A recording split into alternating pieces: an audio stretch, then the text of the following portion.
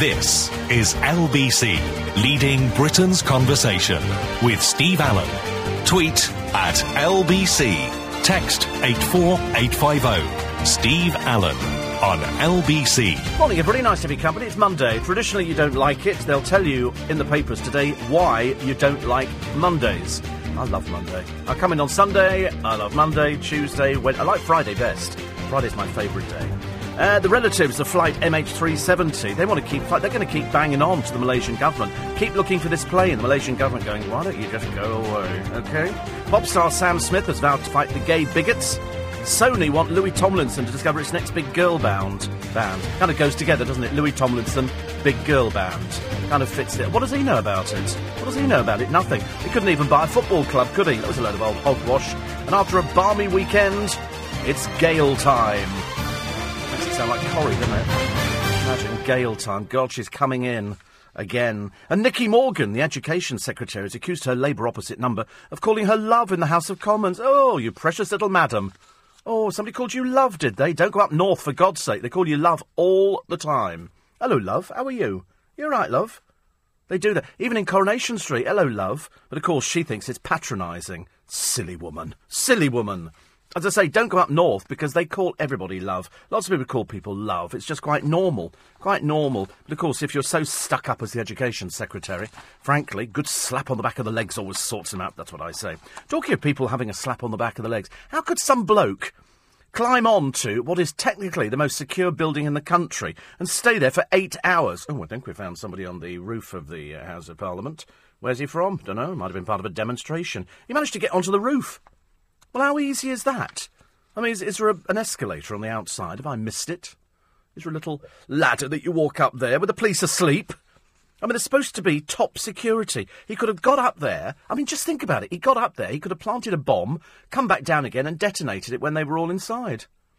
And the police wouldn't have had the faintest idea what was going on. Oh, there's somebody on the... Can't believe it. Somebody up roof. Look at that. Hey, love, what do you reckon? Don't say that. Don't say that. Personal trainer Matt Roberts. I remember reading about Matt Roberts years and years ago. Personal trainer to the stars, Naomi Campbell and all these other people. It turns out he's £4.35 million in debt. Obviously not as successful as you thought. How on earth do you get to be 4.3... What sort of bank account lets you get £4.35 million in debt? Good God. Coins are falling out of fashion. Oh, God for that. Let's go on to plastic, so much easier.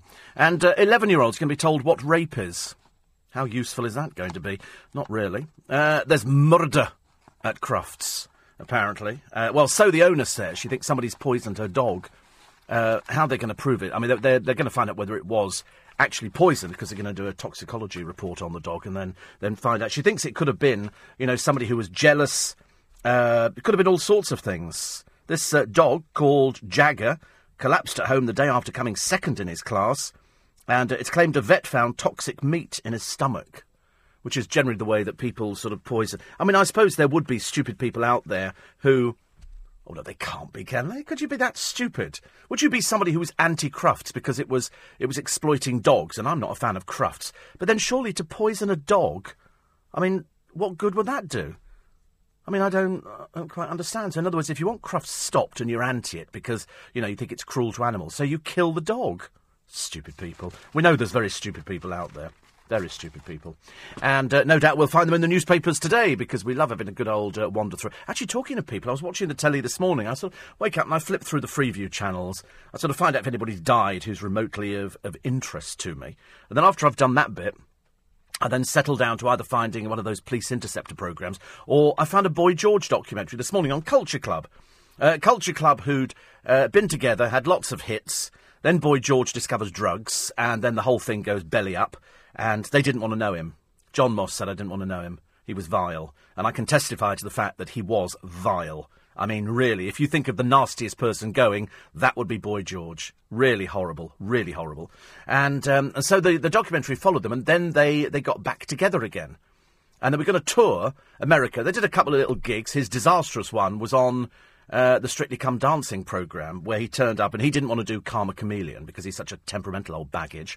And everybody mimed except him. He was singing it live, but of course his voice was shot through by that time. They were booked in for a huge tour of America, and then it was cancelled at the last minute because apparently he had something the matter with his throat, and so it went on. He was just, throughout the whole documentary, I don't know whether he sat down and watched it, but he's either so far up his rear end that he's failed to understand that people loathe him, or he's just so far gone that it doesn't actually make any difference to him. He came across in the programme as petulant, he came across as rude, offensive, and this was him being nice. This was him being nice. He was so horrible to them. You know, he was sort of saying to John Moss, because, you know, they had an affair, and John Moss is married, he's now got children, whereas Boy George is still, sadly, just as vile as ever he was. And I watched this documentary thinking, this doesn't portray you in a good light. They all fell out with him, so at the end of the documentary, when the tour was cancelled, they'd stopped speaking. And, you know, because they'd all grown up, he was still mentally back in the cradle. And they said, you know, when he was doing the drugs, that was the worst thing. I remember a restaurant in London that threw him out and he was barred because he was so revolting. So revolting. He used to do a show on LBC, you know. Can you believe that? Boy George, the show on LBC. It was the biggest pile of rubbish you've ever heard in your entire life.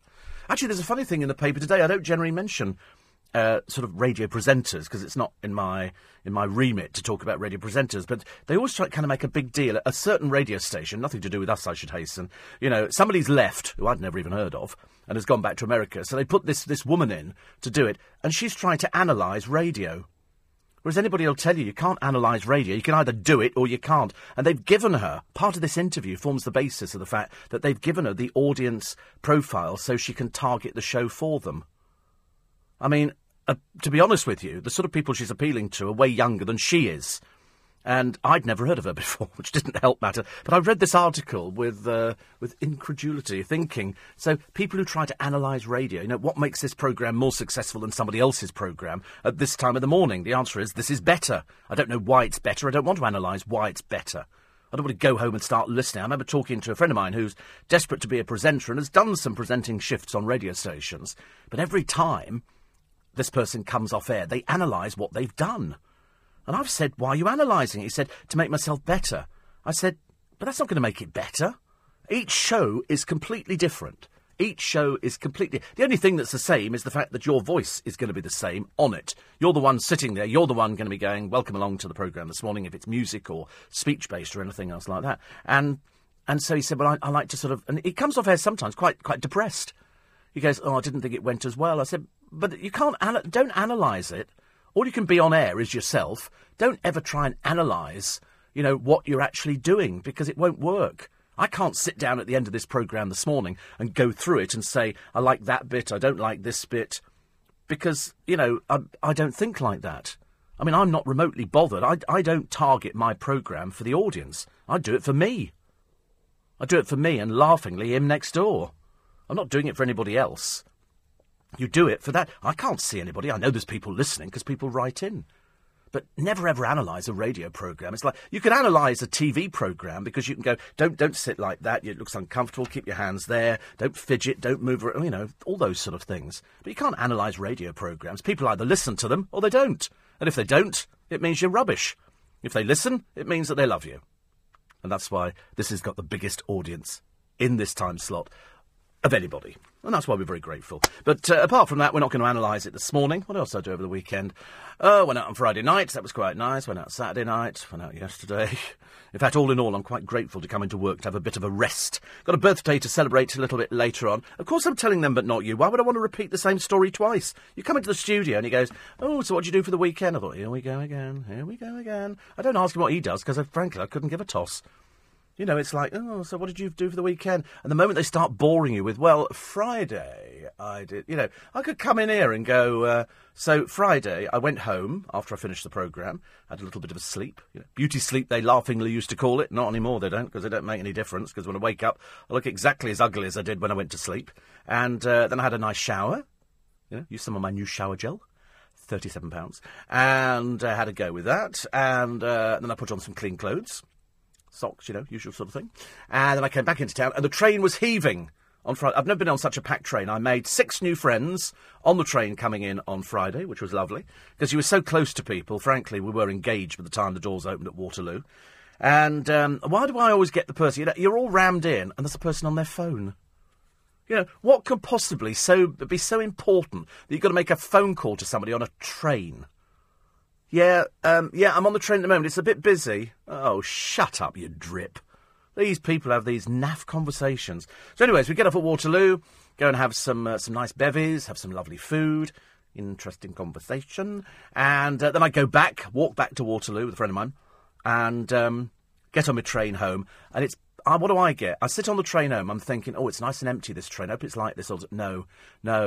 All of a sudden, it goes from being empty to being busy. And who comes and sits next to me? The bloke who's had a skinful, and he bought McDonald's, and he's sitting there, and he gets the chips out, and I'm thinking, you peasant, you absolute peasant, sitting there, and he's got ketchup, chip, mouth. And so it went on. It was absolutely dreadful. I couldn't wait for him to get off the train, otherwise I'd thrown him out the window. And so did that. Went for a walk yesterday in Regent's Park. Lovely, very nice, very healthy. And then I thought, I need to get some sleep, because Saturday I'd had such a busy day, and we'd been out for dinner, and it was lovely. But I just needed some sleep. I just needed to catch up on sleep. So, in fact, last night I didn't even make my phone calls. I just had to kind of leave it. I was texting, as you know, tweeting, and sending things out. And then I decided I wanted to climb into bed and say farewell to the world. So I did that. And a friend of mine, who you know about because his other half, Gordon, is dying of motor neurons, and it's on Ian Dale's programme. And I just sent him a thing, because he sent me a thing saying, your book's doing really well, which was very nice. So I sent him a thing back saying, it is actually, it's going really, really well. Very happy about that. And in fact, as long as people are talking about it, I couldn't care less what they're saying. Because it's there was one review, I said to you the other day, there was a review on, I think it was on Amazon or something like that, which was scathing about the book. But of course they hadn't read it, they're just one of life's stupids. They're these thick people, they go, oh, I'll write this, and then people will stop buying it. It's had completely the adverse effect. I've sold even more copies in a week. I think we went from shifting, I think, sort of 80 copies on that day to over 300.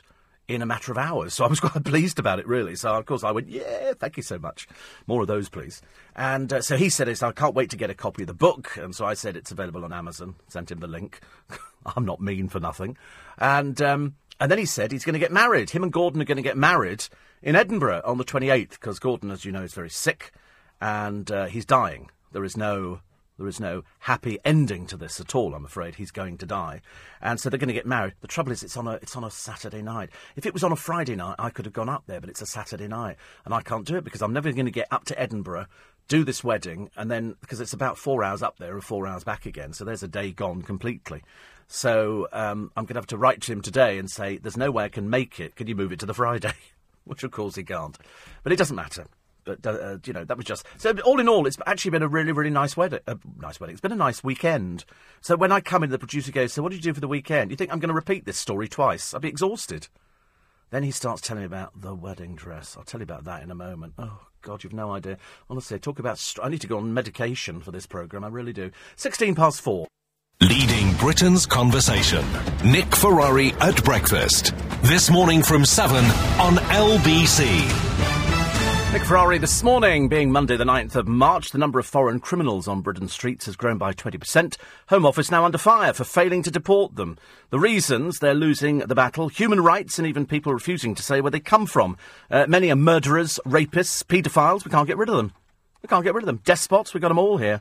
The mother who killed her 3 disabled children whilst in the grip of a major depressive episode has been granted weekend release from hospital to visit her husband and daughter. Pictured in all the papers yesterday and today. Max Foster, anchor and London correspondent for CNN, is doing the paper review. That's all with Nick Ferrari after the news at 7 o'clock after the morning news with Lisa Aziz. 84850 steve@lbc.co.uk. Rob in the millionaire's dumping ground of Luton says, Steve, did I hear you right? Steve Allen calling Boy George rude? Pot kettle? What, you think I'm rude? About what? What do you think I'm rude about? Supposed to telling the truth. Mind you, I suppose, being in Luton, you are the compulsive liar, aren't you? Because that's what Luton's like. And I can tell you're a compulsive liar, because one of your things here says, I never use a mobile, Steve, whilst driving. I can't drink my coffee and use my shaver if I do. Now, quite clearly, that's a lie, so quite clearly you're a liar. So is that being rude to somebody, telling them the truth? Got to always be able to back it up, matey. If you can't back it up, you lose the argument. 84850 steve@lbc. Dion says, I love Monday. Shame the girl the Boomtown Rats sang about didn't. Yes, that was somebody who shot people in that school. They seem to have things like that, don't they, in America, where people go round the bend and they open fire with guns. They go in there and just sort of kill people. That was like the story we had the other day on the programme. Rob, you might find this rude. I'm talking about Anders Breivik, who murdered 69 children. You might find this a bit rude when he was saying the other day he thinks he's being poisoned. And I went, good. I wish somebody would poison him. I wish they would poison him. Somebody who killed 69 people and stood there in court smiling and, yeah, it's good, yes. Yeah. I mean, I wish they had poisoned him. I don't know why they bothered looking after him. They're far too tolerant. Far too tolerant. 84850 steve@lbc.co.uk. Obviously, Ollie Mann is a big fan of country and western music, and I quite like country and western music as well. I wouldn't openly admit, but in fact, if you remember, there was a song that I tried to get hold of for years because I'd heard it a long time ago and then couldn't find it, and luckily you all found it for me. So I've now got no end of copies of a singer called Connie Cato, and the song is called "I've Been Loved by You Today," and it's a real hold down kind of a song, you know. Sometime you have I love all those kind of things. I don't like the mournful country songs, you know, where I love my baby, she loved me back. She killed my dog and then married my dad. You know, all that kind of stuff. I don't go for those kind of things. I like the Dolly Parton kind of stuff. That's really, mind you, some of hers are quite sandy. Late in there one frosty night, I came a door knocking. Me and little Andy. I loved all the Dolly Parton stuff. I loved most of it. I always used to like all the women with the big hair. Some of the men had big hair too, and very camp outfits. There was a lot of rhinestones going on, and I'd love to go to the Grand Old Opry, but I suspect it'll be full of trailer trash. I've just got a feeling it must look like Cardiff Arms Park on a Saturday. I've just got a feeling it looks like that, but I want to go. I want to go round Elvis's house. I've got the DVD. I've done all the things. I need to go back to America, don't I? I've got to go and do some things over there. I think the guy is on the roof of the House of Parliament. Must have been listening to the Drifters. Up on the roof. He says he must fancy himself as a modern-day version of the one who tried to blow the place up all those years ago. Except he went sort of over as opposed to under. And, of course, Guy Fawkes came to a very sticky end, didn't he, poor soul? Well, not really poor soul at all. Well, they probably would have done everybody a favour. So this 23-year-old, they go, oh, he might have been taking part in a demonstration against climate. I'm not bothered about where he came from. I'm not remotely interested in where somebody came from. I'm more interested on how easy-peasy, lemon-squeezy it must be to get up on the roof. He got up on the roof, and somebody said, we've just seen somebody on the roof. Have you? Heavens above. Sergeant, there's somebody on the roof. Is there, sir? It is a little bit like Trumpton, isn't it, where they're not too sure what they're doing. There's somebody on the roof without a... Is there really? Good Lord above. How did he get up there? It's like... Excuse me, officer. There's somebody sitting on the Queen's bed. Is there? Really? Good Lord. Yes, there really is.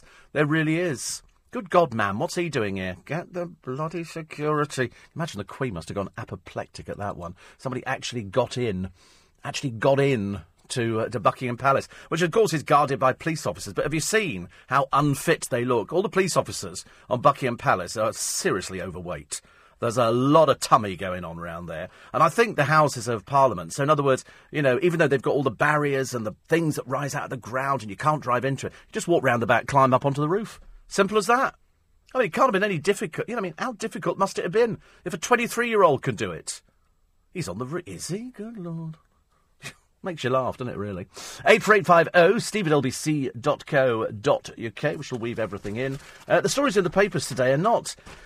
excuse me, not particularly exciting, apart from murder at Crufts, the prize Irish setter. I don't know, I mean, she says it's probably a rival. Why would a rival? If you're supposed to be a dog lover, why would you want to poison an animal? That's the bit I can't get my head around. Also, there was another story. There was one that sort of leapt out at me, and I can't remember what the dickens it was. Oh, betting on games and fixing is common, say a third of players. Sarah Brightman, she's spending £35 million on a ticket to space. Now, I'm pretty certain, in the back of my mind, the Russians were offering something like this years and years ago, and it was less than £5 million. They would take you into space for £5 million. She says it's not a publicity stunt. The producer said, I've got to go back to the producer and the wedding dress. The producer said, where would she get £35 million from? You know, because she was married to Lloyd Webber, but I think she didn't accept any money as part of a divorce settlement. But she's been incredibly successful for years. She's toured abroad. She could have easily made £35 million. Let's face it, if David Walliams can be worth £16 million, she's been working much longer than David Walliams. Much longer. Although David Walliams, judging by what people were saying over the weekend, he's going to be very alone and losing loads of his money to look after his child and dog, seeing as the model, Lara What's-Her-Face, has taken both. He must be gutted, poor soul. Honestly, I feel immensely sorry for him. I feel immensely sorry for any parent who's had children and then the relationship splits up and off you go. I said in the paper the other day, over the weekend, Johnny Vaughan's gone for divorce. His marriage is split up after 14 years. All these sort of people, you think, people who've got cast-iron marriages, and there's no such thing as cast-iron. All of a sudden, things go off the rails. All of a sudden, it goes wrong. All of a sudden, you fall out of love with somebody. And once you've fallen out of love, it's kind of very difficult to get it back together again. No matter what you do, you know, and I don't believe in marriage guidance, counselling, or sort of psychics going, oh, you know, if you don't speak to each other for a few days. This is what we got the other day from dreary old Chloe Sims and that strange one, Elliot Wright. And they've been to see a psychic who's been on this morning. So, there you go. That's the credibility. And she sort of she said to them, well, listen, if you don't text or phone for about 4 days, that'll make it better. Then you'll know if you're really meant for each other. Load of old cobblers she's coming up with, isn't it? Load of old cobblers. Trained as a nurse, this woman. No ability whatsoever. Trained as a nurse and then decided to become a psychic. Obviously a lot easier money. Oh, that's what I was watching. That's right. Over the weekend. I'm flipping through the channels as I do. And up she comes. Sally Morgan. Sally Morgan again. And it must have been an old programme. In fact, I was pretty certain it was an old programme.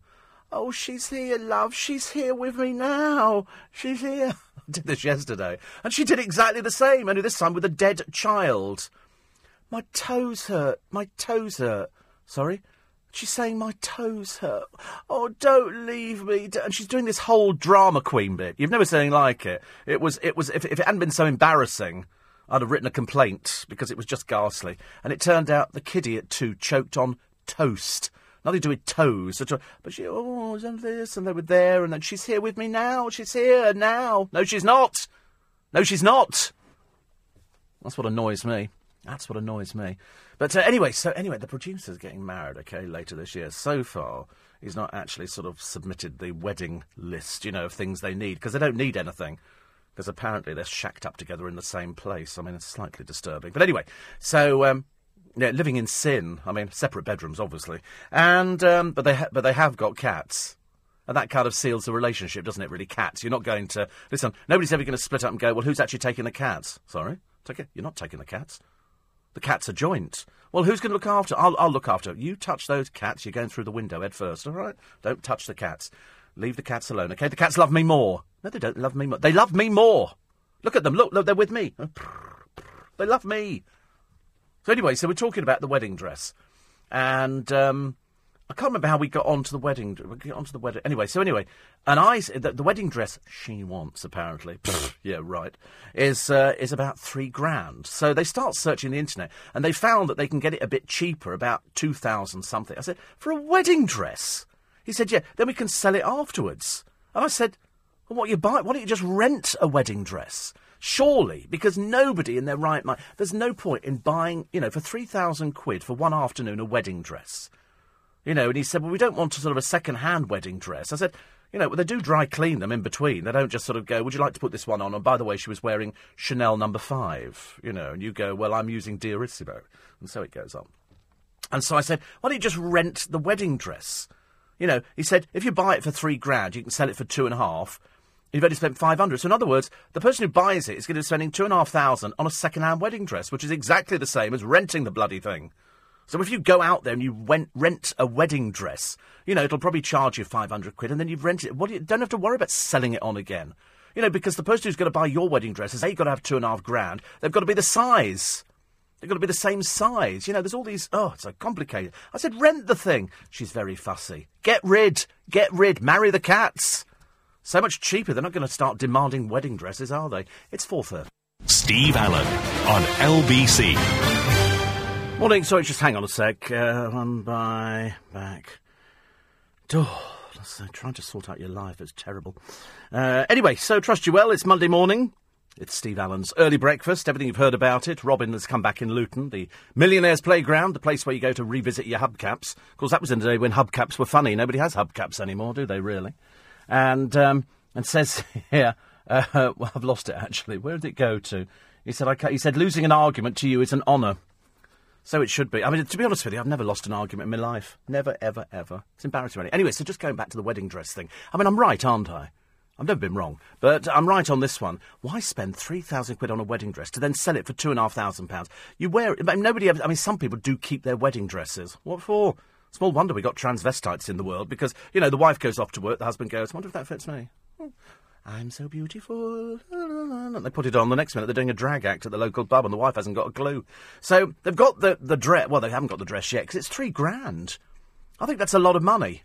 You know, buy, sort of get a cheaper dress. Try and push. Oh, you don't look very good in that one. You like this one here. This one's much better at £150. It's nice. I bought a wedding dress. One of my ex-producers and I decided to see if we could buy a wedding dress really cheaply on eBay. £1. We paid £1 for a wedding dress, and it arrived. It actually arrived. We had a wedding dress for a £1. We looked at it, and I went, do you know, if you were just getting married quickly, £1 for a wedding dress, you'd throw it away afterwards, or sell it for £2 on eBay. But I think £3,000 is an awful lot of money. Especially when you're not going to be wearing it for very long. Rent. You can rent some really beautiful dresses, and then it's so much easier. Then they just come and take it away afterwards. You don't have to worry about it. But I think spending that much money is, you know, because you've got to shell out the money to start with and then hope you sell it afterwards to somebody who, A, likes that style, and B, they're exactly the same size as you, which is a bit unlikely. Anyway, apart from that, it's Monday the 9th of March. Hello. I have to say that in case there's any tourists listening. Hello. We always talk to babies like that, don't we? Hello. I don't know why we say that, but babies looking at us going, you are quite mad, aren't you? Apparently, Tracy says Chris Christopherson and Johnny Cash were great country and western singers. Yes, Johnny Cash was. Chris Christopherson, so-so. I was a bit so-so on him. Trevor says, I love the conversation with Jimmy Somerville. Wished it could go on a bit longer. I've had lots of feedback on Jimmy Somerville. Really. Sam Smith's in the papers today. He's a gay pop singer. There's quite a few gay pop singers, over the years. And they all feel the need to come out and say, I'm going to change it, I'm going to do this, I'm going to do that. Because there's a story in the paper today that says that a lot of gay pupils in school are bullied by the teachers. One of them, an 18-year-old boy who's HIV positive, said, we didn't have any teachings at school, but, and if we had, then I wouldn't be HIV positive. And I thought, well, I don't think it works like that. I mean, most people are fairly intelligent. You know, if you have unprotected sex, there is the danger that you can pick up all sorts of diseases and illnesses. You don't have to have sex education to know that. That's just called common sense. Common sense. But Sam Smith has said that he's going to, try and make sure that people don't get bullied at school. It's a huge thing. You're never going to stop it. Never going to stop it. You know, it's always going to be the case, isn't it, that there's going to be one gay pupil in the school, and everybody's going to know exactly who it is, and they're always going to get bullied. Everybody gets bullied at school. Doesn't matter whether you're gay, straight. It really doesn't make any difference. Everybody gets discriminated against at some point in their life. Ron says, whilst walking through Regent's Park, did you see the giraffes? We see the camels. Giraffes, I have seen a giraffe before. I know what they look like. Have they got giraffes at Regent's Park? I'm trying to think, actually. Oh, yes, they have. Yeah, that's round the other side, isn't it? Yeah. Yes, we've seen those. I've been to the zoo early in the morning to see all sorts of interesting things, which is quite wonderful. I enjoy it. I enjoy going there, actually. And before you start going, the zoo, it's terrible, animals in thing. A lot of these animals are bred in captivity. In fact, most of them are bred in captivity. And they're looked after, and they use them for research, and they use them for, producing their own. So they do a lot of worthwhile things at the zoo there. It's not just, animals in cages, which isn't like that at all. And they're building this huge new lion enclosure. Sounds fantastic, actually. And after the wedding, Steve, they could sell the dress to that man who complained at the shop because they wouldn't let him try one on. Do you remember that bloke who goes into the shop and he wants to try a dress on and they go, it's not really for you? And so he makes a complaint about it, which I thought was quite funny, actually. Graham, at Western Fruit International Market. Are we well? He says, I'm now going to make you very envious. If I wasn't on air, we could do some very funny gags. He says, March the 31st, I fly business class to Dallas, then on to New Orleans for 2 days. I'm then hiring a car and driving to, is it Tupelo, to see Elvis's place of birth, and then on to Nashville for another 2 days, Tootsie's Country Bar, which is great, the Grand Ole Opry, the Rock Hall of Fame, and then finally on to Memphis, staying at the Peabody Hotel, then Graceland, Sun Studios, Beale Street, Civil Rights Museum, a trip on a steamer up the Mississippi. Done it all before, but I never get fed up. And you can be sure I will be listening to you on my iPad. I shall probably send you a report. Graham, I don't just want a report, I want photos. I've seen those big Mississippi steamers. And I like things like that. That sounds great. You're right, actually. It's not made me too envious. I don't suffer from envy from anything. Unless somebody's got a Rolls-Royce Phantom listening at the moment, in which case then I will have car envy. But I like the idea that you're just doing it for the right amount of time. Anything longer, I think, would be awful. I'd love to go to New Orleans. And I'd love to see Elvis's place of birth, and I'd like to go to the Grand Ole Opry, the Rock Hall of Fame, to Graceland, the Sun Studios, the Civil Rights Museum, and going up the Mississippi. That sounds ideal. That sounds like a really expensive holiday to me. That sounds like you're not going to get much change out of, what for that? $9,000? 9,000? I don't know, because you're flying, wait a minute, you're flying business class. Is it a thing done through the airline? Is it a BA thing? Or are you going with Virgin or something like that? You're right. See, look, I'm turning into an envious person. I don't want to be envious. I don't like being... I'm not envious of anybody. Somebody wrote to me once saying, oh, you only slag all these celebrities off because you're jealous of them. I'm jealous of nobody. Never been jealous of anybody in my entire life, unless they're slimmer than me. So luckily I'm okay at the moment.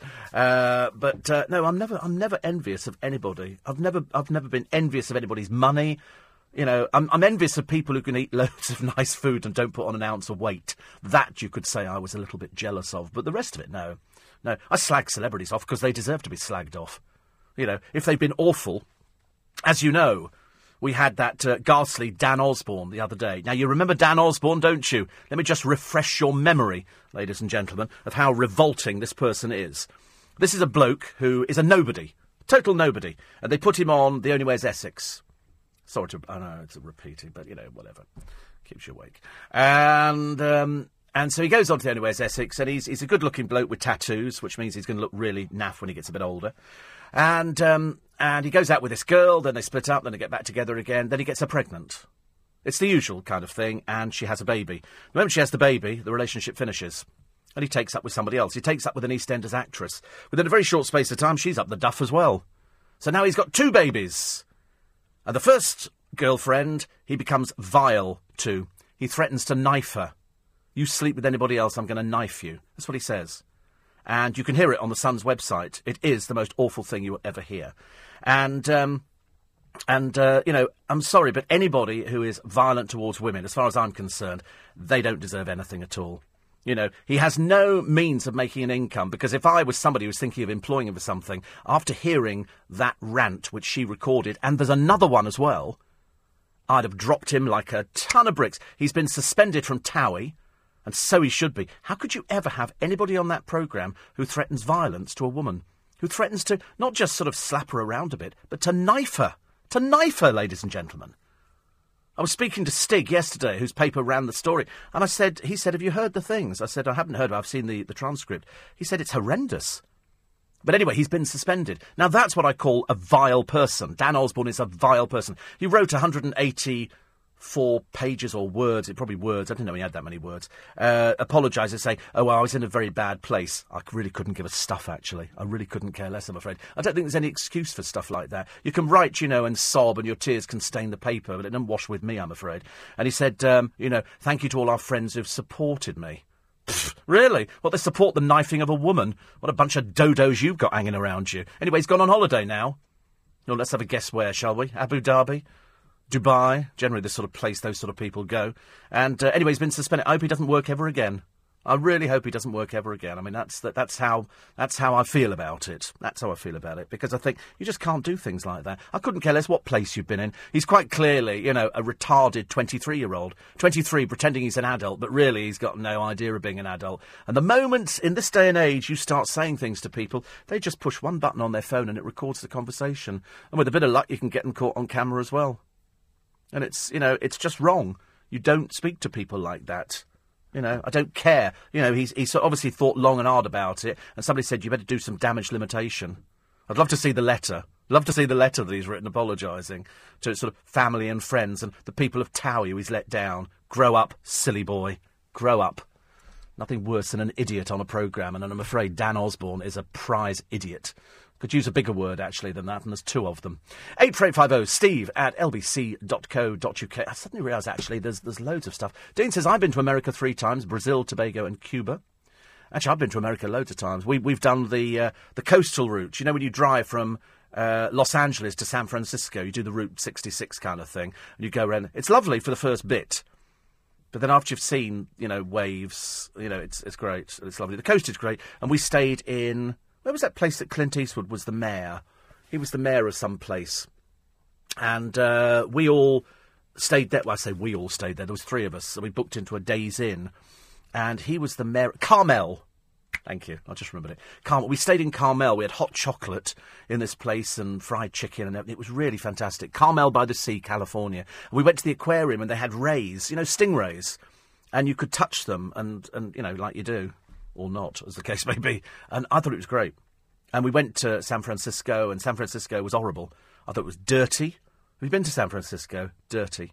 Dirty. There's sort of the good end, and then you've got the gay end, which is the Castro, which is really dirty. It looks like it's stepped out of a... Everything in America, to me, looks like it's part of a film set. It's like, how do they stop the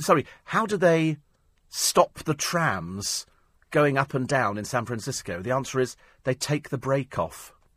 To stop the trams, they take the brake off. Because the cable cars, the cable runs under the ground, the brake is on it, and so for the car to move, he pulls the brake on, and that clamps it onto the cable, and off it goes.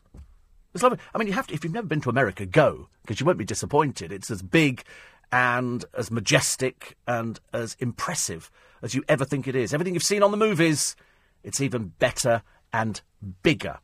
And that's why when Graham from Western Fruit Market goes there, he's already done it, so he knows where everything is. And that's what makes it better. How lovely. What a nice holiday. That's what I call a good holiday. 14 to 5. Steve Allen on LBC. Morning, everybody. Nice to be company. You well? I only ask out of a courtesy. I don't really want medical details coming back. Thank you very much indeed. You're right. Probably not much change out of £7,000 flying business class with BA, but I don't care, says Graham, at the age of whatever it is. He says Paul Cooper could always lend me a few bob if I run short. There's a thought. He had three days, actually, Graham, without John, because John's girlfriend had to go in for an operation. She wasn't too well. And then Paul Cooper's not very well at the moment either. Ridiculous. Steve, why hasn't Dan Osborne been arrested? Verbally threatening somebody's life is a criminal offence. Yeah, the police have decided not to take it any further. But if I was running Towie, if I was the producer of that programme, I'd have been off the show. I find that I can't think of anything that's worse than threatening somebody. I'm going to knife you, I'm going to do this. He called her every name under the sun. If you go to the Sun's website, you can hear it, and you would make the same decision. I mean, if that is genuinely him, then he deserves never to work ever again. You don't. I couldn't care less what state his mind was in. I couldn't care less if he was drunk or anything. I'm not really bothered. I'm more interested in the fact that it came out of his mouth. That's what worries me more on these things. So if I was running Towie, suspended, yes. Dumped, absolutely.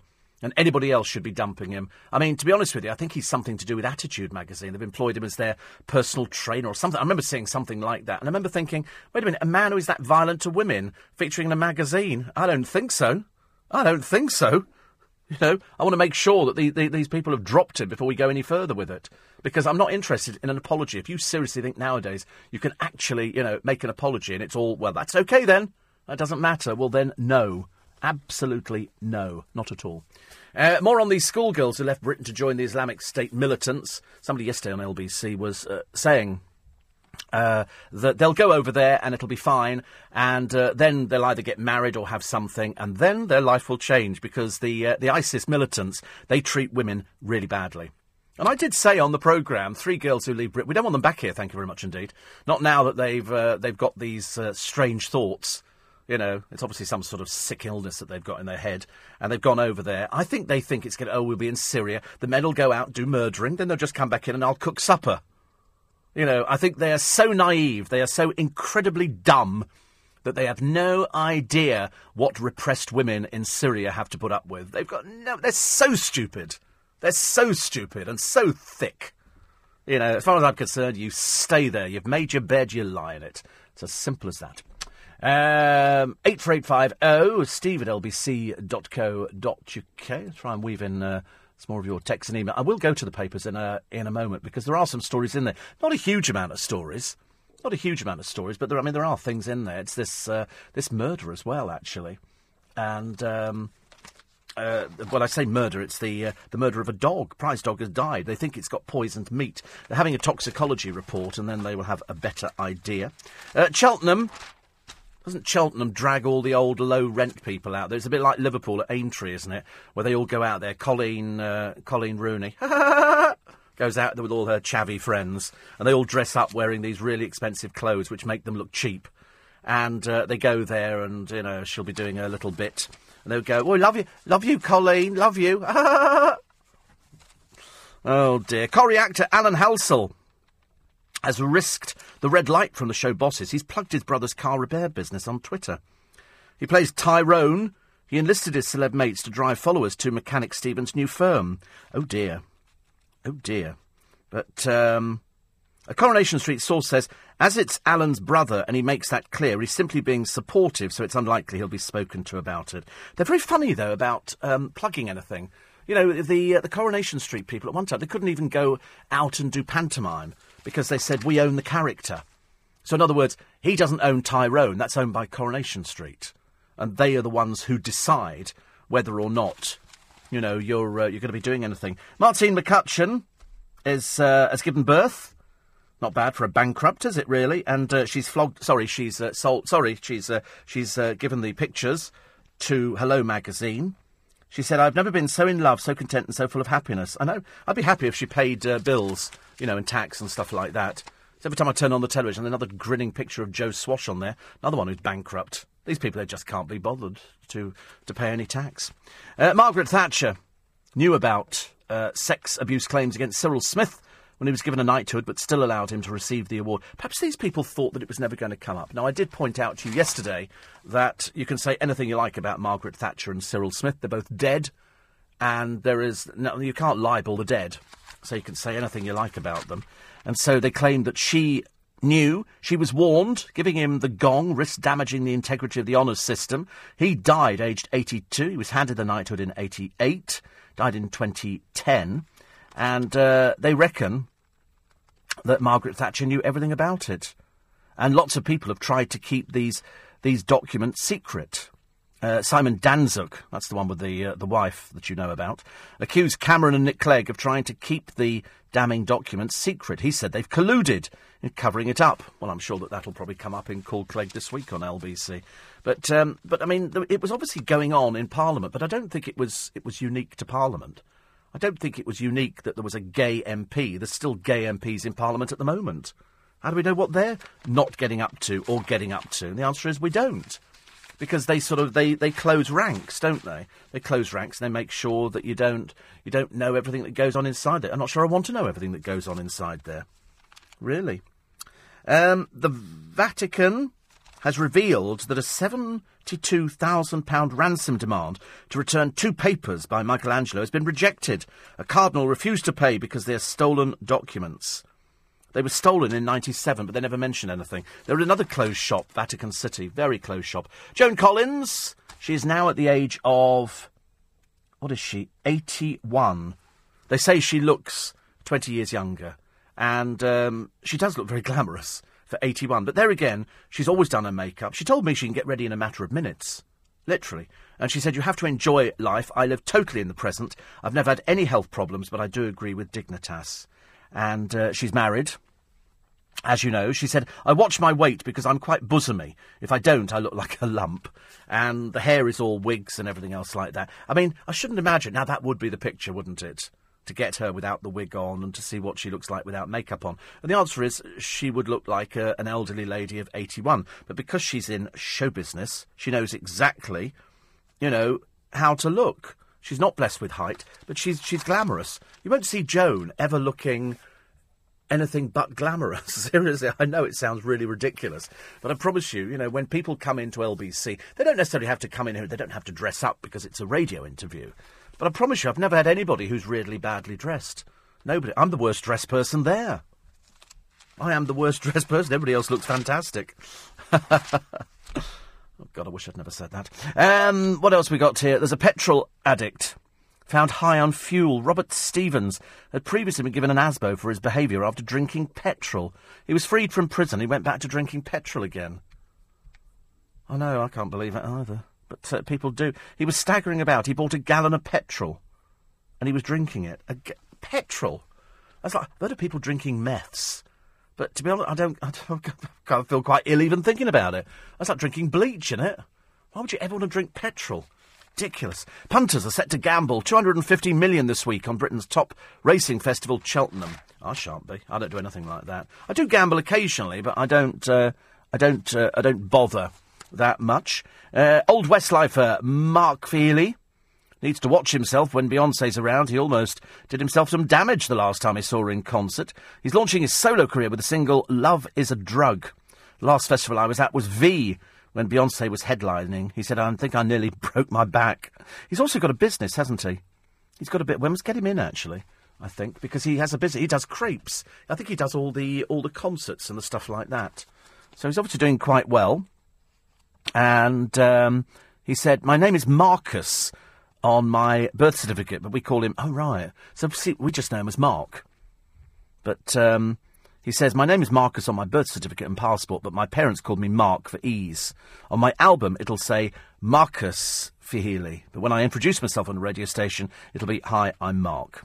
It's not serious like, don't call me that again. Isn't it funny? His parents call him Mark, and yet they christened him Marcus. Odd that one, isn't it, really? I was christened Stephen. And my parents called me Stephen. I always thought I was in trouble. If ever anybody calls you Stephen all the time, you think, oh, I'm going to be in trouble. Missing flight MH370 in all the papers today. They say it may have had a fault, which has stopped it being found. I don't know how we can lose stuff. You know, something as big as an aircraft, you lose it, and then so what hope? If they lose aircrafts, you know when they have planes that go down, they go, and so why can't they find somebody bobbing around on the sea in a sort of a yellow lifeboat? And the answer is because they can't.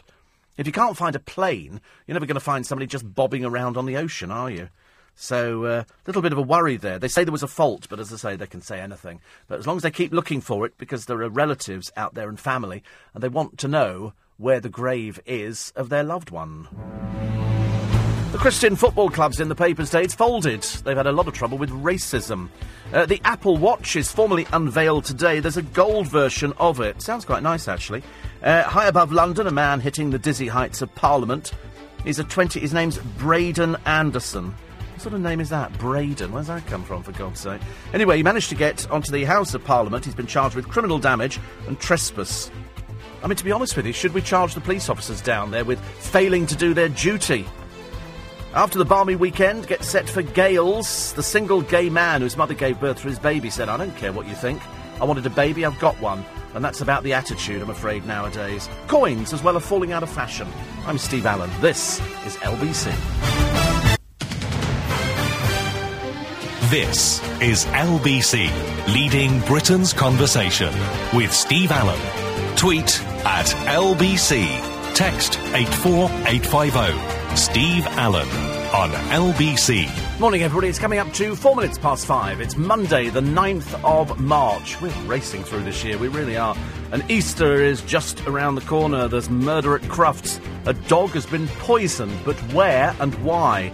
Big questions in the papers this morning. The Apple Watch is formally unveiled today. The Christian football club that's folded. The relatives of flight MH370 vow to keep on fighting until the plane is found. Now we have the definitive answer of why we hate Mondays. More than 1 million animals still used in medical tests at top universities. Margaret Thatcher knew of Cyril Smith's abuse claim. An 11-year-old to be told what rape is. Too young or not? It's LBC. I'm Steve Allen. And it's nice to be company. I trust you well this morning. Hope you had a good weekend. It's Gales around the corner, and then it'll be barbecue weather. And you know what barbecue weather means, don't you? Arguments. Arguments in the family. People, start, totally irrationally going out there, dusting off the barbecue from last year, and you look at it and you think, let's go and eat out. Let's not bother doing a barbecue. But we seem to like it. We're sort of real rubbish at barbecue. We don't really have the weather. The Australians are the past masters at it. We just follow on about fifth down the line. We're terrible. Barbecues, oh, lovely. You can actually go and cook sausages. And steaks and burgers. Not really steaks, though. Most people just do burgers, don't they? And they go, oh, who wants a burnt sausage? But, yeah, burnt sausage for me. That's what people like, isn't it? Because most of the food's rubbish. Rubbish on barbecues, it really is. But we seem to enjoy it. I don't know why. It's the British psyche, I think. We take all your texts and emails. 84850 steve@lbc.co.uk. Proof, if proof were needed, from a man and a woman who know exactly what good taste is. And that's Bryn and Annie over there. And Annie says, Bryn has nagged me into sending you another email to say how much we love your book. It really is a great read. I just wish that the people to whom you refer should dig into and get the truth about their assumed celebrity, but with a small c. He says, I hope it sells 1 million. Well, if we keep going the rate we're going, it could be likely. He said, you say you envy no one. Well, you may get a tinge of envy of we too. As for 20 years, we owned a house in Florida. 4 bedrooms, aircon, own swimming pool, the lot. And we used to go there about 5 or 6 times every year. He said Virgin, of course, because I was a friend of Richard Branson. We went all over America and estimate we've been to more than 20 states. Favourite town anywhere is Colonial Williamsburg, where we once spent Christmas. I did 3 lecture tours over there and loved every single second. Sadly, flying became a bit of a problem with our increasing age, and we sold the house, but we still get regular emails and calls from our neighbours. Went to New Orleans, had breakfast at Brennan's, and learnt that Louis Armstrong was known locally as Louis Armstrong. No Louis. And we also saw a parade of the Ku Klux Klan. Horrible. He says, I don't want to try and make you a wee bit envious, but Annie and I think you would have loved what we did. Now we're back over this side and love listening to the chatter. Again, great book. Thank you. Yes, I thought so as well. I think it's a piece of advice for people who think they're a celebrity, or people who aren't celebrities, or people who want to be celebrities. I think it's advice for all of those people there. And somebody talking about the 3 girls over there. I mean, incredibly stupid, incredibly naive, incredible. I don't know what you can say about them. They're apparently living in a house with a woman they met on the internet, and they think this is the way forward, do they? Quite clearly, as I said yesterday on the programme, they don't give 2 hoots about their family. They're not remotely interested. The family quite clearly didn't know anything about them at all. The school failed them by not sending out and saying that one girl had already gone to Syria. You'd have thought the school would have mentioned something like that, but apparently they didn't. They didn't appear to get any feedback from the girls' friends. Instead, the family chose to blame the police, who have admitted that maybe they were wrong to send the letter just to the girls because they're so devious and so underhand that they didn't even bother showing their parents letters. But then we all had that at school, didn't we? Would I take this letter home to your mother? What of it? Take it home to your parents, get them to sign it for us. You should think, oh, I'd rather not know. Rather not know. How sad, says Paul in Manchesterford, how sad that the woman in Parliament complained about being called Love. As you say, that's normal here in sunny Manchesterford, as it is Chuck. All right, Chuck. All right, Love. That's what people say. But obviously, she's so, sort of deep-rooted in her own sort of psyche that she's failed to understand that's what people call people. He said maybe a trip to Yorkshire where they call everybody Flower. Remember Charlie Williams? Hello, Flower. Oh, yes, I remember him very well. In my time in Derby and Nottinghamshire, regularly called Duck, Ducks or Ducky, and that was just from the blokes. Jackie told me to tell you she's checked herself out of the hospital and now is in another one. Do you know, she's been in there since before Christmas. It's gone on for ages and ages. I mean, December the 1st she went in. December the 1st. So further updates soon. Paul says love to her from the usual suspects. And actually we have a birthday today as well. We have a birthday of Winnie. So we'll do that a little bit later on for you, Winnie, because I'm in that kind of mood today. Catherine in Qatar says, I took my dad to see Sarah Brightman here in Doha last year, as he's a huge fan. The whole concert was themed on space and astronomy. The songs also had a space theme. It was spectacular. Slightly odd, but spectacular. Yeah, the producer was saying, do you think it's likely that she could have made 35 million? I said, absolutely. You know, she's been working, I've made 34 and I've been working a little bit longer. Wouldn't it be funny if you said that? And I went, no, seriously. Here's dreary old Callum Best, ageing Lothario Callum, 34 years old and still not a brain cell. Apparently has had constant money worries. I think he's been bankrupt, hasn't he? I believe. Anyway, he's kissing his girlfriend. Her name is, you have to laugh, I'm sorry. Her name is Ianthe Rose Cochrane-Stack. 23, and he's in Abu Dhabi. And there you go. So still hasn't learnt a thing, has he, really? Still the same plank he was before. But luckily, they've got their own photographer with them. So you get pictures of her standing in the surf. So she's obviously glamour model, something like that. It's got to be, hasn't she, with a name like that? Also, a teaching assistant has now been suspended after allegedly using a pupil's email to send a bomb threat. God knows. I mean, where are we getting these people? And here she is, the most vacuous woman on the planet, the very dreary and attention-seeking Kim No-Talent Kardashian. And wearing another peculiar outfit. She really is very odd. She's dyed her hair platinum, and that's all you can say about her. She doesn't actually do anything. She just sort of goes to a place here, and then she comes back from a place, and then she goes somewhere else. The pop star who's vowed to fight the bigots. I came out at 11, says Sam Smith. Now I'll help gay kids. With what? What do you mean help gay kids? Do you think kids need help? No, they don't. Just need a bar to go to. I think they seem to be fairly happy with things like that. The safest place to go to in this country, the world's safest city, is York. Apparently Bath, Edinburgh and Brighton were also considered particularly safe. You're having a laugh, aren't you? Brighton, particularly safe. There's some man just fallen off Brighton Pier and died. How can it be considered safe? Cairo is the most risky. I don't know. What do you reckon? Anywhere in Syria. Bangkok, Istanbul and Marrakesh were, after Cairo, the cities deemed least safe, from 42 in total. And they polled about 2,000 adults. And they just sort of asked them. I love the music giant Sony, which wants Louis Tomlinson from One Direction to discover its next big girl band. What does he know about it? He doesn't know anything about it. Wasn't this the one who was going to buy his local football club, Doncaster Rovers or something? And I remember saying at the time, that'll never come to anything. Was I proven right? Absolutely. Never came to anything at all. And of course, Sony own half of Psycho. Psycho, the record label, owned by Simon Cowell. He has 50%. Sony have 50%. It's a deal done. And as Louis Tomlinson... Put Louis Walsh, I'm so sorry. As Louis Tomlinson is with Psycho, because he's part of One Direction, they reckon he could discover the next big girl band. What does he know about them? He hasn't got the faintest idea about anybody, has he? He just goes round there and does his little singing on a stage, and they all walk in different directions, and then they sort of fly off, and then they go and do something else. He doesn't know anything about that at all. Apparently... Louis has set up his own production company with a view to following in Simon's footsteps. Oh, God, don't you just love it? Simon must be sitting there going, yeah, of course you have, love. Of course you have. Oh, sorry, can't use the word love, can you? So sorry. Pop it, okay? Sweet cheeks? Cutesy? Oh, no, she doesn't like it at all. Yes, saying love on air has apparently just got me fired. I'm so sorry. That is terrible, isn't it, really? When you can't say things like that. Something that's, been in the... Hello, love. To your next door neighbours, or I call people pop it. I even type pop it. And it's not, it's not patronised or anything like that. I just call people pop it. But apparently this MP, it's degrading to women. Oh, go away. Dreadful. Vince...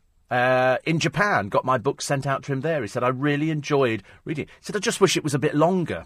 Well, actually, it probably could have been. Probably could have been quite a bit longer, but it had to fit into a remit of those style books. Because you know that a number of LBC presenters have brought out books. Mine's the one that I think appeals to the lowest common denominator, because the one thing we talk about nowadays are celebrities. Dean says, Elvis's birthplace isn't really that great. I sat on the porch chair and that was it. Graceland, nah. Nashville, absolutely. Oh, do you like Nashville? See, I'd like to go to any of these places.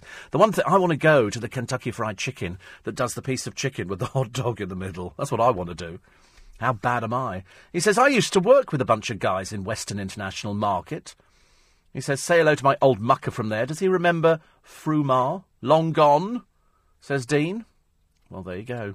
See, it's like two-way family favourites, this, isn't it, really? I do like it. I've been to Graceland twice, says Trevor, the first time 2 years after 2 traumatic liver transplants. The trip was with the UK fan club, every moment magical. Highlights, the meditation garden, where Elvis and his family are buried. A definite bucket list moment. Actually, didn't they say they didn't think Elvis was buried there because they've spelt his name wrong? Aaron as opposed to Aaron Presley. And they spelt it wrong, so they go, that's the clue that he's not actually buried there. It's still, apparently the house is so much smaller. I've seen the documentary. The house is much smaller than you imagine. It looked bigger because it had the columns on it. 84850 steve@lbc.co.uk. And Sharon works for Waitrose. She said, you refer to the staff being very slow. You could grow a beard in R1 in Twickenham. There's no rush at all. Seriously, it's like stepping back in time. It's like somebody slowed the film down. No rush at all, no... Really, I mean, they just grind to a halt. That's what they're like. She says, apart from your negative comments regarding us hard-working staff, I never mentioned you at all. Never mentioned you at all. I mentioned the staff in Twickenham, Waitrose. I never mentioned you at all. I have to be very careful on things, you know. I don't mind, Sharon. I'm fairly easygoing. But, you know, when you're actually putting words in my mouth that never came out of it, then I get a bit angry. So I've never mentioned the hard-working staff, you. I've only talked about the very slow staff on the tills at Twickenham. I've impressed on you about 500 times. You're a bit out of date. But she says, I think you're fab. Well, you're not allowed to use the word fab. It's banned on this programme. You can call me love or poppet or anything else, but certainly not fab. And news? Oh, yes, news, of course. 5:15. Leading Britain's conversation. Nick Ferrari at breakfast. This morning from 7 on LBC. Nick and the team this morning on LBC. After 7, the number of foreign criminals on Britain's streets has grown by 20%. The Home Office is under fire for failing to deport them. The reason they're losing the battle, human rights, people refusing to say where they come from. The mother who killed her 3 disabled children whilst in the grip of a major depressive episode has been granted weekend release from hospital to visit her husband and daughter. Is that right? Max Foster, the anchor and London correspondent for CNN, is looking at the papers today. That's all with Nick Ferrari after 7. After the morning news with Lisa Aziz. I'm Steve Allen. Nice to have you company for our early breakfast every morning between 4 and 6:30. Thank you, incidentally, for downloading the Jimmy Somerville and Tony Robinson, Sir Tony Robinson, for In Conversation this week. Somebody said I had no idea you could download the In Conversations. Absolutely. They're all available. Once you've taken out a subscription from as little as £2 a month, you can download everything. If you have a really busy session, you can download everything. You get to keep it all as well. And there's every celebrity known to man going back years and years and years. Phil says, I hope the man who drinks petrol doesn't smoke, be like a fire eater. Yes, I mean, I agree with you. I mean, I've never heard of anybody drinking petrol. Another one here. Oh, dialysis Linda, still in hospital. God, blimey, I get no end of people in hospital. Perhaps I should be available on the NHS.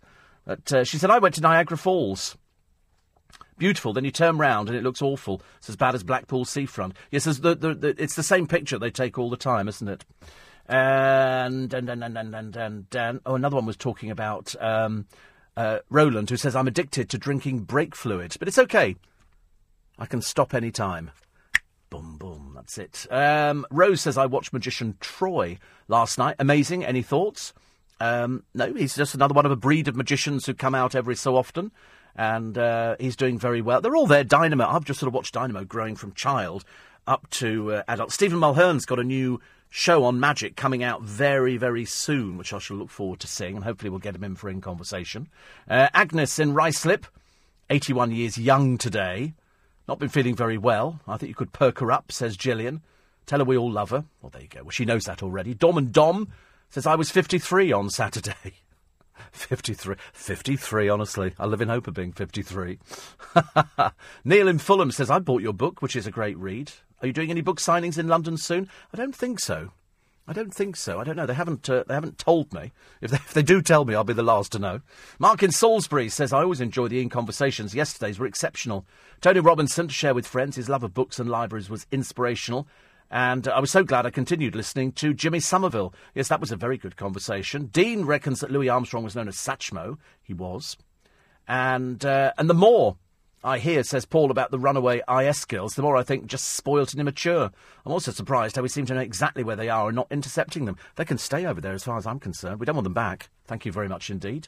Definitely not. Go to Gracelands, and you can see Elvis's 2 Rolls-Royce Phantoms, one white and one black. Cooper's strawberries were to die for at the weekend. So there you go. John will be back in the swing of it for this morning. Also spared jail, a couple in the paper today. This is a mother and daughter. They were working the disability benefits scam. A pair of uglies, if ever you see them. Wendy Perry, who pocketed... She was working for the NHS. That's how fraudulent they are. Spared jail. I'm sorry, I wouldn't be as lenient. Her daughter, Nicola Manson Perry, double-barrelled means even uglier, raked in 20 grand over 9 years while working as a hospital accounts clerk. They denied benefit fraud but were found guilty by juries in 2 trials. See, liars as well. They thieved, £50,000. One was given 9 months in jail, suspended for 12 months, and the daughter was given a 34-week sentence, suspended. Why? Why suspended? Send the old bags off to prison. Perhaps they can lose the weight over there. But apparently the judge said he had sympathy for the mother who worked for the NHS because she had a long history of health problems. Yeah, and she's also a thief. What's that got to do with health? Nothing at all to do with it. The prosecutor's now pursuing a confiscation order. Apparently, one of the women had to hold on to a wall for balance. Again, there's lies, and then there's the benefit fraudsters. You should discuss with your mother how you're going to pay back the debt to the state. Well, just go round and take everything off her. She had 20 grand and the mother had 30. Let's take everything. Let's go round there, take the television, the cars, anything you've got. Dishwasher, that's out. Let's sell all of that. I'm not wasting time with these people anymore. They're thieves. They're thieving from you. They're thieving from me. Mohammed Emwazi has apologised to his parents for bringing shame on the family. Really, a little bit late now, isn't it, Sweet Pea? Far too late, I'm afraid. Far too late. And nobody believes a word you say anyway. The mother knew it was you all the time. Very strange. Albert says these 3 daft girls will be welcomed back mollycoddled by an army of equally daft and misguided social workers who'll treat this episode like a school trip and then sod the rest of us. No, definitely not. Definitely, we won't want them back in the country. You think they're going to come back here, you know, harbouring the thoughts that they've got? No, thank you very much indeed. No, thank you. Let them stay over there. In fact, I tell you what, let's pick up the parents and the rest of the family and dump them over there as well. Ridiculous. Absolutely ridiculous. LA route to San Francisco is the Pacific Coast Highway. Thank you, Joey. I always remember Route 66 because in the back of my mind I've got the song Route 66 playing. Cameron is right to stand firm on televised debates. Do they do anything? The televised debates? Are we interested in them? I think it's an opportunity to actually see just how good they can perform. Somebody was having an argument the other day. Was it Andrew Pearce was talking to somebody about who looked like the Prime Minister, and he said Cameron looked like the Prime Minister. He looked like the Prime Minister, and that's why the others, he said, didn't look like the Prime Minister. And then other people were saying, well, do you think that Boris will actually get in? And people were saying, actually, probably not. Probably not. But we don't know, do we? The one thing we do know that you've got to do is you've got to get out there and vote, and we'll give you every opportunity. Education Secretary Nicky Morgan is the one who's accused her Labour counterpart, who is Tristram Hunt, of calling her love. Apparently, he allegedly made the remark during a parliamentary debate. Mrs Morgan raised the comment when asked about sexism in Parliament to mark International Women's Day. And a Tory source said of Shadow Education Secretary Mr Hunt last night, he ought to think what sort of message it sends out to young girls in the classroom. What? What, for calling somebody love? Blimey, get over yourselves, for goodness sake. In the interview with Sky News, Mrs Morgan also defended David Cameron against accusations of sexism, calling him a feminist. Oh, blimey, what a patronising woman you are. But apparently then Angela Eagle had said something, and he said, calm down, dear, and then he said he was sorry. Mrs Morgan denied the comment showed that the PM was an innate sexist. She said, I have to say that there are no Lib Dem women in Cabinet. What's the matter with people? I mean, call somebody love. That's quite normal. Quite normal. Known for remaining tight-lipped about his personal life, Andy Murray, yawn. And yet he only seemed too happy to let slip details about what his Davis Cup teammate might have been getting up to off-court during a TV interview. Asked how the team would celebrate following victory over the United States yesterday, Murray replied that Dominic Inglett has a little girlfriend on the go here in Glasgow, where they've been playing. Unfortunately for Inglett, he already has a girlfriend of 6 months at home in London. When the Eurosport presenter Annabel Croft asked for a name of the lady in question, a mortified Inglett says, you've actually landed me in this because I actually have a girlfriend who's going to be watching this. Dear. It's so funny, isn't it? Awful. And a spokesman for the Lawn Tennis Association dismissed this stitch-up as pure banter, just guys messing around together. Yeah, right. Yeah, right. How hilarious. How hilarious. Here he is, the person who's divided the country. I don't think he's divided the country at all. I think most people think he's an idiot. The single gay man whose mother gave birth to his surrogate baby has divided Britain, but his mum insists, and him, they've done nothing wrong. He said, I don't care what people think. Well, there you go, arrogant as well. My baby's loved, I'm happy, and nothing else matters. Of course, the fact that he works in a supermarket and, doesn't look as though he's got enough money to actually support a child and it's going to be dumped off on his mother and various relatives to be looked after is a wee bit embarrassing, I'm afraid. But he doesn't care. He doesn't care. He's not remotely bothered by what you think at all. Got baby. Want baby? Give me baby. Give me baby. Without even thinking about, can I afford a child? What are you going to do? You're going to sort of take it into work with you? No, it's going to be dumped off on somebody else. Pitiful start in life. You must love the child, I'm sure you do. Amanda Platel says, sorry, this man doesn't have a right to be a dad. No, I agree totally. I absolutely agree. And what's so disturbing is his sense of entitlement. Why should his right to be a parent be inalienable? What about the rights of an unborn child and its future happiness? You know, here's Daddy. Now Daddy's going off to leave you for 8 hours every day. You know, ridiculous. It really is. The other story in the paper was about the 3 teenagers killed in a crash 3 days after the driver passed his test. I mean, it's just too risky. Kids get in cars now, and there is the danger that if somebody's he only passed his test, I think, literally a matter of days before. He was driving a green VW Golf, ploughed into a black Golf estate, coming the opposite direction, killing the grandmother. So he takes all his friends. You can imagine, nobody's sitting quietly in the car, yeah, woo, doing all this kind of stuff.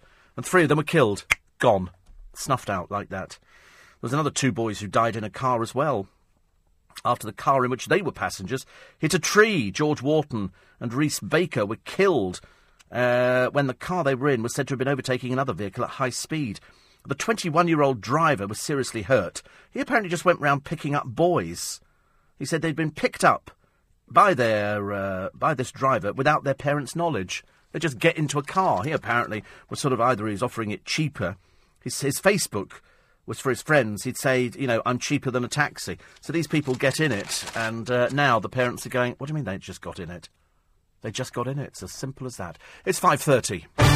Steve Allen on LBC.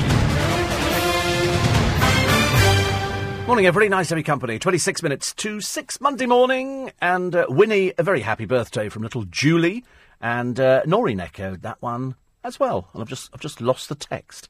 There's so many flooding in this morning. I shall find it in 1 second. Just bear with me. Being Monday things are all up because over the weekend 60s music. Says Noreen, a friend in Washington sent us tonight some music from the British Invasion tour. Billy J. Kramer, Denny Lane, Mike Pinder. Sounded great. Similar tour starts very soon here. So we're seeing it in Watford. Why don't you try and see a show? You'll love it. I love stuff like that, as you know. It's the only things I can sing along to. My godchildren's parents bought a new car the other day, and it's a Cherokee Jeep. And they were listening to all the music. Of course, the stations they've got in are all our stations here. And they were listening to one of them. I've never actually listened to it of an evening time before. And it was all it was a lot of disco music. That's the best I could describe it. It was probably house or culture. I don't know what it is. But anyway. Noreen says, can you wish Winnie a very happy birthday today? Many happy returns of the day. I feel a bit sorry for Graham Smith's wife, the cricket star. He wanted a divorce. Unfortunately, he accidentally sent her a text message meant for his lawyer. And so she got it, as opposed to the lawyer. The former captain of Somerset in South Africa allegedly sent the message to the Irish singer Morgan Dean, minutes after insisting he wanted to save their marriage. Unnamed friends of his wife told a South African newspaper that Mrs. Smith, wait for this, you're going to love this line here, brace yourselves, Mrs. Smith, a former backing singer for Jedward. A former backing singer for Jedward, good God, was devastated. They also accused Smith, who retired last year, of abandoning the family to go partying. The couple have a 2-year-old daughter and a son, age 1. They announced their separation 2 weeks ago. It's not good, is it, really? Not good at all. I love the backing singer for Jedward. Keep that one quiet. The world gets its first proper look at the Apple latest gadget tonight, when the company launches the first smartwatch. About 220 quid. So it's probably doable. It boasts a range of lifestyle functions, promising to open your car door, buy a coffee and even track your heart rate. The company hopes it'll have a winner on its hands, even though sales of the rival products by Samsung, LG and Sony have been sluggish, and many smartwatches have a notoriously short battery life. This one, we're actually told, is 2 hours to charge up, and it'll last all day. That's what they've said, because it's the battery life, isn't it, that you're more interested in. £220. You see, the trouble is, because Samsung, LG and Sony have got them out and the sales have been sluggish, do you not think that maybe Apple's audience are more discerning and they will buy into Apple? You know, if you have an iPhone, you're going to buy into Apple, and you're probably going to buy into this smartwatch. I'd like to see it. I've got no intention of buying one, mind you, having said e-watch, because I've already got a watch. I don't want another watch, thank you very much indeed. Joey says, my whole wedding only cost £2,500. See? You can do it cheaper. He says, and then we showed a friend, my wife, who's a seamstress, pictures from a magazine, and the woman made the dress for cost of materials, which is amazing. Nick's up, bright-eyed and bushy-tailed this morning. That's Nick with no K, just a small C. And Danny says, I've just started reading a rather good book by one Steve Allen. That'll be the chat show host, will it, in America? Simon's happy to be part of the 4am Spike. Dean O'Shea, who lives, I think he lives actually. I don't know where he lives actually. I was just going to say, Dean, I'm so sorry that you live in Blackpool. I don't know why I thought that. And MJR is listening late in Florida. Annabelle has made a cuppa and is settling down for the programme. It's the best way to listen to this programme. Rick listening as well. And everybody else who's joined us for this morning. The British jihadi girls now living in the ISIS stronghold. The warning has gone out to them. They won't heed the warning because they have got no idea at all that jihadi brides are oblivious to the reality of life under the terror group. Once they've got there, they will be powerless to escape. They will be used and abused. And Sir Bernard Hogan-Howe the other day said that it's just ridiculous. 22 women, they fear, have gone to Syria. 22. You see, you'd think it would be a huge number, but it's only 22. And he said that they will face sex abuse at the hands of these deeply misogynistic militants out there. But then they must have known that beforehand. They're living in a stronghold. As I say, any ideas that they might have of, we'll just do a little bit of cooking, then we'll pop to McDonald's and go and have a cup of coffee in the local Starbucks. Take that idea out of your mind straight away. You're talking about a bunch of psychopathic murderers who would have no hesitation in killing anybody. Men, women, children, they don't care. They really don't care. It's as simple as that. Big stretches of the Lake District countryside have been put up for sale. And some really nice pieces here. It's being sold by the National Park Authority. Locals say it would have Lakeland poet William Wordsworth turning in his grave. There's one here. There's a glacial lake, popular with swimmers. You can buy it for 30 grand. See, I'd quite like to buy a glacial lake. A glacial lake? How exciting is that? But, I just don't think. Anyway, last week, the House of Lords stepped in to urge the government to halt the sale. All bids are due in by this Thursday. There's also Blee Brows, an area of shoreline along Coniston Water, which boasts beautiful views. There's also Waterside Knot, a woodland home to red squirrels. 90,000 for Blee Brows and 130 grand for Waterside Knot. So they're putting on. I don't think they should be selling it. I don't think they should. I think it's owned by God. I think it's us. And they're now predicting that Tony and Sherry Blair will get divorced because they have completely separate lives. And she's around occasionally. But he's been close to other people. Of course, now he's rich as Croesus. He's been around the world. And she's... I don't know, though. How many children do they have? Is it 4? 5? Can't remember how many children they've got. But I don't know. I wonder, really. Of course, 2 of their sons work at Blair Towers. It's become a little industry. She wrote a book that practically got remaindered immediately. And their daughter, Catherine, who's now a barrister, showed some musical curiosity in the early 2000s. Alistair Campbell was asked to contact Chappell's, the music instrument supplier, to track down a suitable instrument. Campbell suggested to the head of piano sales that the company might care to donate a baby grand piano worth several £1,000s. The head of piano sales dismissed the request, telling Campbell in no uncertain terms you could come in and buy a piano like everybody else and put the phone down. What, after a freebie, Mr. Campbell? Shocking. Shocking. Coins are falling out of fashion. Nobody's using coinage. I've got loads of coins. And apparently London buses, well, they do, no longer accept cash, meaning you've got to load up an Oyster card or buy a ticket before travelling. The bus driver the other day was naughty. Whether it was legal, I don't know. Woman gets on the bus, and she puts her Oyster card on. It goes beep, beep, beep, beep, which means there's no money. Tries it round the other way. Beep, beep, beep, beep, beep. Turns it backward. Beep, beep, beep, beep, beep. In the end, he just says, "I'll go and sit down." And I thought, why? She hasn't got a ticket to travel. I've got a ticket to travel on this bus. She's not got a ticket. I should have actually stood up and said, "I'm an inspector. You're suspended." OK? Are you allowed to do that, bus drivers? Dan, is that how it works? Is it because what happens if a ticket inspector gets on and says, "But she doesn't have any money on her car. Why did you let her on the thing?" How does that work? 84850 Steve at lbc.co.uk. Crisis at Kids Company. Directors have quit. Amid an apparent row over funding, Kids Company has received about 30 million quid. It's also got Richard Branson, Harry Potter author J.K. Rowling, set up by this lady Camilla. In 1996, supports 36,000 vulnerable children, and it's been championed. You can't miss her because she wears all these big turbans and everything else. I've sat next to her for lunch, actually. But now they've got people here who have left. She was just recently voted one of Britain's most powerful women. How could she be powerful? I don't quite understand that. I suppose it's quite a good thing. But she says that the charity was well run but lacked funding. Critics have questioned whether it's overstaffed. They employ around 600 people. Good God. Good grief. 600 people. It's a lot, isn't it? And here they are. Here they are. This is Electro Velvet. Yeah, I know. I'd never heard of them either. How they got voted in to be our entry for Eurovision. They've done lots of interviews in the papers where they've talked about, here we are, we're your Eurovision entry. We've had to keep it quiet and it's all secret. And I'm thinking, well, that's the best way to keep it. I've heard the song. And apparently the lead singer, Alex Lark, is the lead singer of a Rolling Stone tribute band.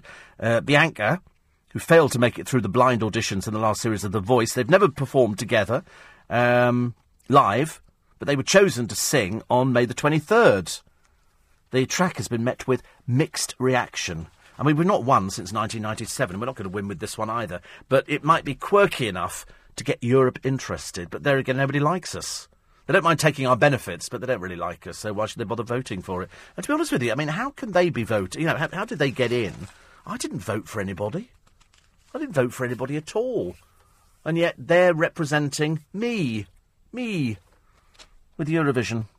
I do love the Eurovision Song Contest, but I don't think we've had a hit single for donkey's years. It's a shame. Who was I watching the other day? Janet Street Porter. The old woman has bagged herself a programme with Brian, one of the chefs, and they go around the country sampling British food. She just becomes immensely irritating, even more irritating than on Loose Women. And he sort of cooks up some fantastic food. And she just talks about, anything that wanders into her mind. It's all a bit vacuous. But anyway, he was cooking yesterday pork. And it looked absolutely with crackling on it, but he did it in like a barbecue thing, and it seemed to cook fairly quickly. But he was cooking apples. He just cut up chunks of apples, put them in a frying pan with a bit of butter, and then poured on this apple brandy over the top of it, which he got from Amplethorpe Monastery, where they make their own booze because they've got apple trees. They've got about 40,000 trees or something, whatever it is. It's very successful. And so he made these apples and was just sort of caramelising them to have with the pork, and it looked delicious. And then he did, it was almost like a sort of a bread and butter pudding, but it went with the main course. Didn't go with the dessert. And he put it in there, and everybody was saying it tastes absolutely delicious. And I've just been looking at a recipe in one of the papers today, just to make myself feel quite ill, of a fruity crumble with custard. And it's got, Bramley cooking apples, conference pears. It's got also, it just looks absolutely lovely. It's just delicious. If there's one thing I absolutely adore, it's a crumble. You can never get a decent crumble anywhere. And crumble with cream, or with ice cream, or with custard, would have to go down as one of my favourite desserts. I like all sorts of things. Posset. I adore posset. Absolutely adore it. And I've bought it a few times, but unfortunately, it is just sugar. Teresa says Celia Imrie doesn't mind a wolf whistle, but doesn't like being called love or dear. Oh, dear. That's a bit of a shame, isn't it, really? I think I called her dear. Or hello, Poppet again, I think, especially if I've done them before. 84850. Happy birthday to Winnie, 39, obviously, says Kevin the Milkman. I wonder if the 3 girls in Syria have romantic ideas of an IS fighter coming home from the front line and taking them in their arms, Mills and Boone style. He says, I've just driven past their school. Yeah, I mean, I think they're deluded. But then I said they were deluded the first time they disappeared. And the family, of course, even more deluded. Oh, come back, our beautiful girls. You've not done anything wrong. If ever they come back, I think you'll be finding out just how wrong they've been. I don't even want to go there. 5:45. Alan on LBC. Morning, everybody. Nice to be company. 10 to 6, Monday the 9th of March. I was tempted to do a piece that's in a lot of the papers today, one, about a DJ who got stuck in a lift on his way to doing his gig. So he's getting on a little bit now. And I can't help feeling that was obviously music lovers who everywhere had decided to turn the lift off. Because when they prized open the doors, they were facing a brick wall. Our lift at home has gone as well. We're having immense troubles with it. Millions of Britons are suffering Sunday somnia. Is this you? Sunday somnia. This is where you dread the working week. So on Sunday evening, you climb into bed and you can't sleep. You're tossing and turning. Monday morning looms large. 56% of you who are sleepless on the Sabbath get less than 4 hours. Me, in bed, gone. Straight away. I've never had any trouble sleeping. But seriously, people say to me, do you not find no difficulty at all? When I climb into bed, I'm generally at the end of my tether. I just want to, just please let me go to bed, please. It's like driving back down the motorway on Saturday. I seriously could have closed my eyes and I'd have had the biggest accident of all accidents. But I just decide that, I love my sleep. I absolutely love it. So when I climb into bed at sort of 6:30, 6:45 of a weekday, I'm out within seconds.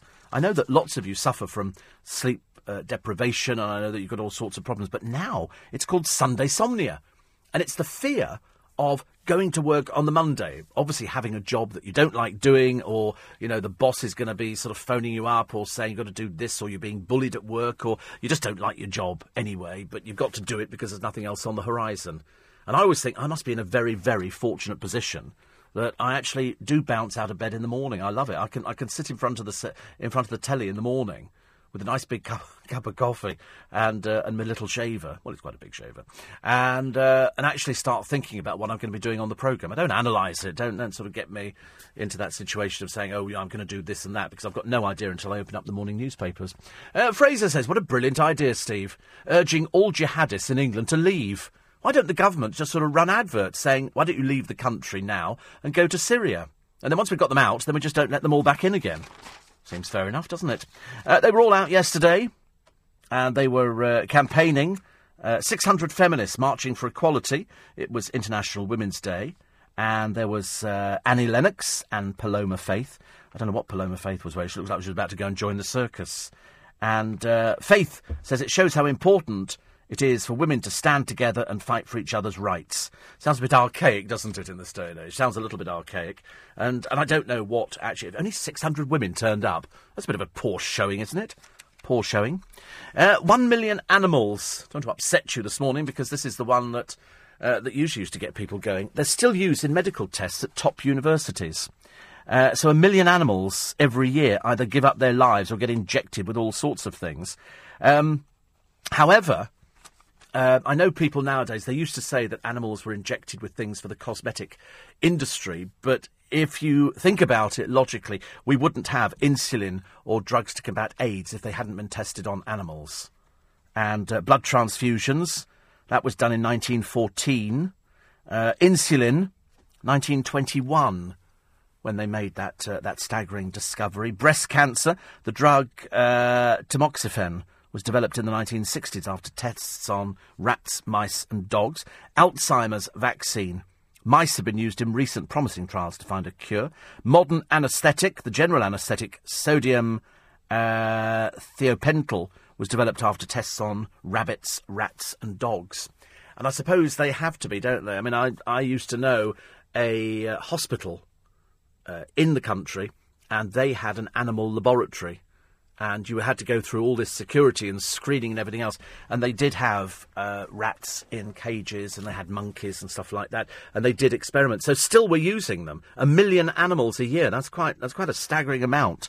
Quite a staggering amount. Lots of them have defended their use. Lots of the animals are injected with toxic chemicals, resulting in severe disability. So London's King's College, Imperial College, Oxford, Cambridge and Edinburgh universities all use animals, and they do tests there. So there's 1 million of them. 1 million seems like a huge amount, doesn't it? Absolutely an enormous amount. 84850 steve@lbc.co.uk.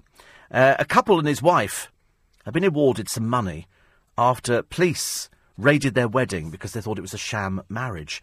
This is Neil McElwee, 28, and Chinese-born Yanan Sun were arrested at the register office as 70 guests gathered at a hotel to celebrate. And so this was in Derry in Northern Ireland in 2011, and they finally got compensation, £21,000. £21,000 is what they say is the acceptable amount. He says no money can make up for spoiling my wedding day. I'd have thought, actually, I mean, apart from spoiling it, I'm sure it's terribly traumatic and all the rest of it, but I sort of think that really it gives you something to talk about. You know, they actually thought we were a sham wedding. But we got £21,000, and that's when you sort of think, well, it was kind of worth it, wasn't it, really? Today, after a bright start, the weather, thickening cloud from the west, wind strengthening. I said it was going to be windy. During the afternoon, a band of mainly light rain spreading across the area, ease at times, all parts cloudy. The high today, 11. At the moment, it's 5 degrees. Tonight, after a cloudy start with some light rain, skies will clear from the northwest after midnight as the wind eases. All parts will be clear by dawn. I've said you're going to have gale force winds back again. Plenty of sunshine tomorrow. Well, that's nice, isn't it? Having now soaked your car, tomorrow it goes dry. During the afternoon, the cloud will thicken, but it should stay dry still. And Wednesday running through to Friday. Wednesday, cloud increasing, strengthening winds with rain into the south moving northwards. Thursday, cloudy and windy with occasional rain, brighter at times in the east. And Friday, cloudy with occasional rain, ladies and gentlemen. So there you go. Not too bad, is it? I mean, we can cope with a bit of rain. We're British, for goodness sake. It always rains in this country. I don't know why we're always surprised when it rains. It's wet. It's wet. As a birthday present for Winnie, we're going to see Lee Memphis, King in concert at Richmond Theatre in May. One of the best Elvis impersonators going. Full orchestra and backing singers. Wow. He's an Elvis impersonator, of course he is. Does he look like him, or does he just sing like him? That's quite a good thing. Do you know, Richmond Theatre's having quite a number of these sort of concerts which go down very well. People love sing-alongs and everything else, and you will be singing along. Absolutely.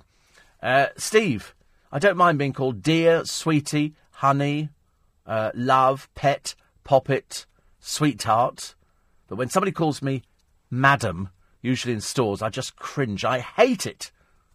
And I always say, please don't call me that, madam. Good morning, madam. Can I help you? Morning, sir. I get sir a lot. I've had madam occasionally as well.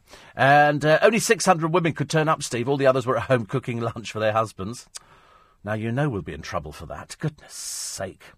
And I was watching this documentary, Steve, on Nile Rodgers of Chic and Sister Sledge fame, and I was staggered at how many people he's worked with. He did Bowie's Let's Dance, Duran Duran's Reflex, and Wild Boys, and early Madonna's hit after hit. Yes, all these people they do work hard. They have to. They were asking what had happened to Culture Club, after Boy George had sort of messed them around for the umpteenth time.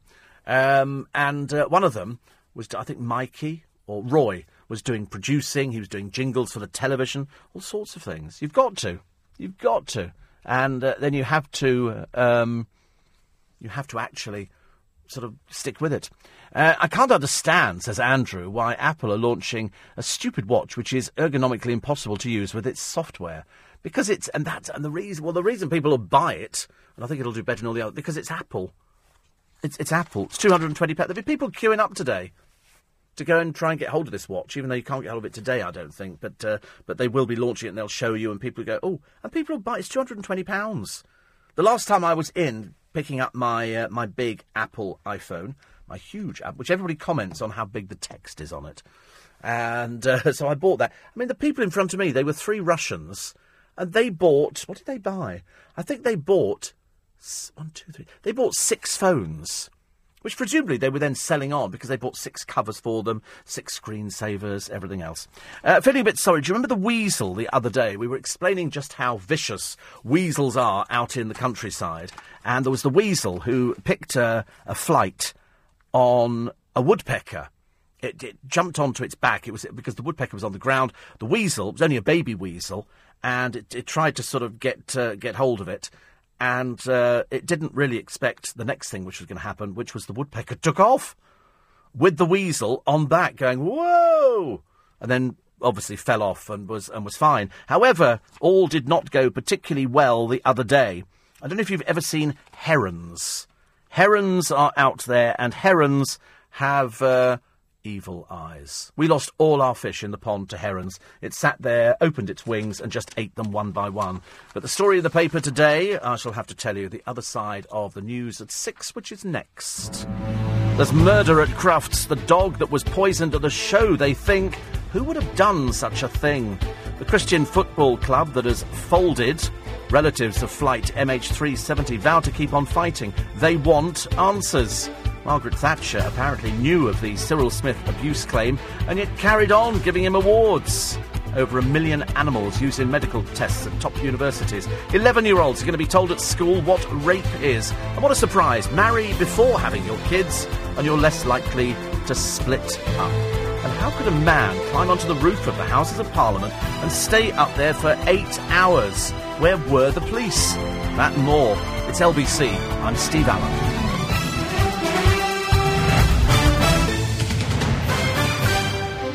This is LBC, leading Britain's conversation with Steve Allen.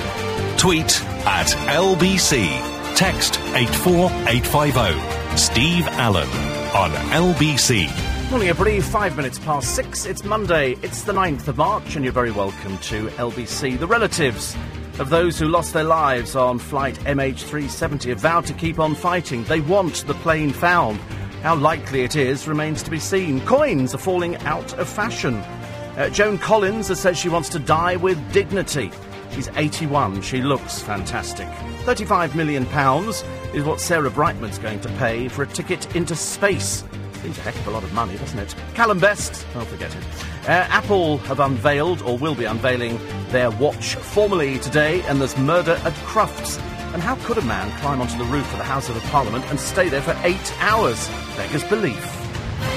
And just in case proof were needed, when I said I saw somebody on the bus the other day who got on and her card didn't work, and it goes beep, beep, beep, and the bus drivers normally know, but he let her get on the bus.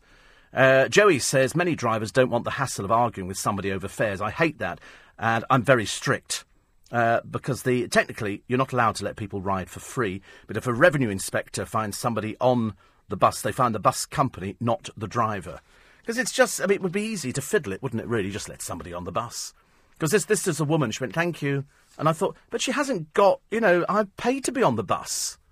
Well, actually, I don't, but that's another story. But, I have got an Oyster card. I do pay to go on the trains, things like that. If somebody travels for free, I remember being on a train once, and there was some unruly youths on there, and the inspector came and checked my ticket. Didn't bother with the youths at all. And I then thought, that's a bit naughty, isn't it? A little bit naughty. So here's I must go back to the weasel who picked the fight the other day and hitched a ride on the back of a woodpecker, tried to bite the neck. It was only a baby weasel. Unfortunately, one the other day made a big mistake. Bit out of its depth when it attacked a heron. Because weasels, little tiny thing, heron up there, and you can see the marks on the bill of the heron, which literally just picks up the weasel and dunks it into the water and then swallows it whole. Simple as that. I don't know how long to be honest with you, I'm not quite sure how it works. If herons swallow something like a weasel live, unless it was trying to drown it first and then swallowed it. And I just wonder, this was on the Isle of Sheppey. Somebody obviously sat there and waited till they got a good picture of this, knowing that it was going to be happening. And you ask yourself the question, so does it go down its throat alive and then can it sort of crawl its way back out again? I don't really know. But whatever it was, it met its match. Little tiny weasel, 10 inches long, and huge heron, not messing around at all. Sorry, mess around with me? Bite my beak? I don't think so. The other stories in the papers today, and I'm sure somebody somewhere in LBC will be discussing this later on, the 11-year-olds are going to be taught what rape is, and they're going to have explained to them the difference between rape and consensual sex under new plans revealed by the government. I can't help feeling that 11 just seems a tad young, but that's just me. These pilot classes could be brought into English secondary schools by Easter. That's this year. Amid concern, the youngsters are coming under mounting pressure to have sex, along with a surge in sexting and the prevalence of porn. Children will be able to taught how to recognise and respond to sexual pressure, coercion and manipulative techniques, including lying. What, at the age of 11? Good Lord. The question of consent when the woman is drunk will also be tackled in 8 concept classes, which will form part of the personal, social, health and economic education syllabus compiled by the Department of Education. I don't know, does that not seem way too young? I'm sure there'll be some people who think it's a brilliant idea, educate them, because they seem to be growing up a little bit quicker than I suppose we did. But 11 to start talking about, when they know. I remember saying, we were talking about Billy Elliot, and in it, the children in the cast have to swear and use words which I wouldn't be allowed to use on this programme this morning. And I said to the producer, did you explain to them about using these words and the fact they were bad words? He said, no, they knew them already. And they do. I tend to forget that my godchildren knew all these words. They knew them a long time ago. But because they hear them at school, you can't just sort of say, mummy doesn't swear, but daddy swears, and Uncle Steve occasionally swears. But I'm very mindful when I was around the kids. But sometimes they say something and they laugh. And so that's the difficulty, isn't it? That they don't know. But they all have computers. They've all got tablets. They can all access everything. Probably what they don't realise is that mummy and daddy can check the history of the computer and see exactly what it is that they've been viewing. And that's the danger. So perhaps 11 years old isn't too young to learn what rape is. But do you think they actually understand it? You know, trying to teach the difference at 11 years old between rape and consensual sex. I mean, that's really difficult, isn't it? Really difficult to try and explain to somebody. You can explain it to them, whether they understand it, that's another matter. We'll go through the papers in a moment. There is another story of a rape attack on a teenager, which ties in with the last story here, who was left for dead in a pool of blood, is now being treated as attempted murder. This 18-year-old was dragged from a bus stop into a garden and subjected to a serious sexual assault that left her needing surgery. This is in West Yorkshire, in Leeds. A considerable amount of blood was left at the scene. Chief Inspector Belton, that's Elizabeth Belton, says we're treating this as attempted murder because she's been left for dead. The attacker, an Asian man in his early 20s, of slim build with dark receding hair, may have been left with blood on his hands and clothes. And no doubt they will find him. There's all too many of these cases, isn't there? Now, all too many of these cases. And generally speaking, the police can sort them out as quickly as they can, because they'll find somebody who is caught on CCTV. We all complain bitterly about the state of CCTV, but it does come into its own. That young man who was murdered for his bicycle and caught on CCTV, one 18-year-old gave himself up immediately and then told that the other ones were these people. And so one has now been charged. 84850, Kevin the Milkman says, may I suggest saving the lives of rats and do tests on lower life forms? There are about 625 of the lowest at a certain Westminster address next to a Big Ben. Yes, it would. Oh, dear. 84850, steve@lbc.co.uk. More of your texts and emails, which we'll weave in. I'll go through the front pages of the papers for you this morning, just so you know exactly what people are going to be talking about a little bit later on today, including the carnage. 3 days after passing a road test, he goes out with his girlfriend and a few other people, and they hit a car coming in the opposite direction. The woman hit in the opposite direction, I think, was 68, and you do ask yourself the question that when somebody has passed a test now, does that test really mean that you know exactly what you're doing on the road? No. Because you've kept within the speed limit. The moment you get behind the wheel and you've taken off your L plates, that's it. All hell breaks loose. So Rodri Miller took his girlfriend and his best friend for a cruise when they were involved in this collision on a mountain pass. I mean, did anybody teach him how to drive on a mountain pass? Anybody who's been driving for years will tell you, professional drivers, that you learn on a daily basis. Not so much how bad your driving is, it's how bad everybody else's driving is.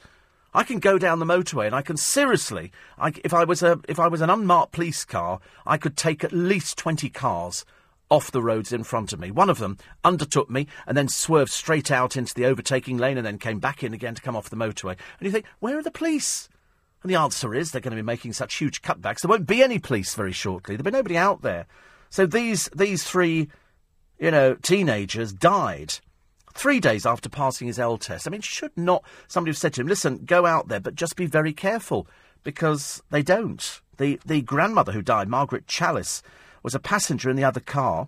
7 teenage boys who were in the other vehicle had been arrested on suspicion of dangerous driving after the accident in an area known for road racing. Kids go out road racing, and then the parents go, we can't believe that they've lost their lives. It's just absolutely ridiculous. They go out road racing. We see them in car parks, bad-mouthing the police. And you think, it's because these idiots are out there. I think there should be something. I know you can get these letters that you put on the back of the car to signify it's a new driver. But if they're trying to be flash, and they're trying to sort of show off in front of other people, then accidents happen. And unfortunately, accidents can turn out to be fatal. And in this case, 4 people died as a result of somebody's stupidity somewhere. We'll probably never know. We'll run through the other pages of the papers in a moment. Also the Atlantic storms, which they say could sweep into Britain, and having a healthy heart and good circulation could be the key to beating dementia. All of that and more coming up on LBC. The time now is 6:15. Steve Allen on LBC.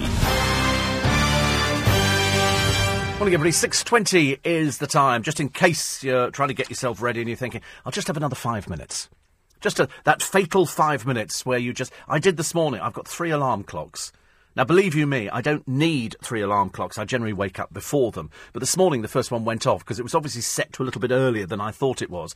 And so I was feeling so tired after yesterday. I think I'd had a bit too much sleep. I turned it off and I thought, I've got about another 30 minutes. Well, of course, you just can't sleep for another 30 minutes because my body goes into an overdrive system where it's, don't go to sleep. Don't go to sleep. If you miss it, you're going to be in big trouble. So I didn't. So I stayed awake and felt even worse.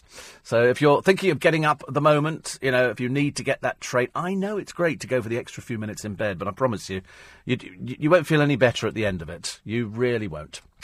84850, David in Crouch End said, so Thatcher knew about the Cyril Smith gay abuse claims, did she? Well, they're alleging... Well, I said, no, I don't even need to say the word alleging. It makes no difference. She's not with us anymore. And yet she presided over the outrageous anti-gay Section 28, invalidating our lives. And as a gay man, he said, I should know. Still wanted our taxes, though. Oh, yes, not so invalidated. We had to go on paying those. He said, still not all bad news. At least she's not with us anymore. I praised that down a little bit, as you can imagine, David. I thought that the language might have been a little bit too hard-hitting for this time of the morning. But it's true, though, isn't it funny how... Well, not funny, but it's so strange. And we were talking about this exactly. And if you want to hear what it was like for somebody growing up to be gay, listen to the Jimmy Somerville in Conversation. He came down from Scotland at the age of 17, working as a rent boy. Not intentionally as a rent boy, but it was the only way he knew to survive. And it's very... he had people in the gay... in the press who wouldn't write about him and his music because he was gay. So, it was, people got sort of outed. There were all sorts of dreadful things going on. I can remember I remember a feature on the front page of one of our major papers where somebody had a coffee cup banged out of their hand by somebody because they said, you're gay. And they didn't, I don't want to pick up AIDS and all that kind of stuff. The ignorance that was around at the time was phenomenal.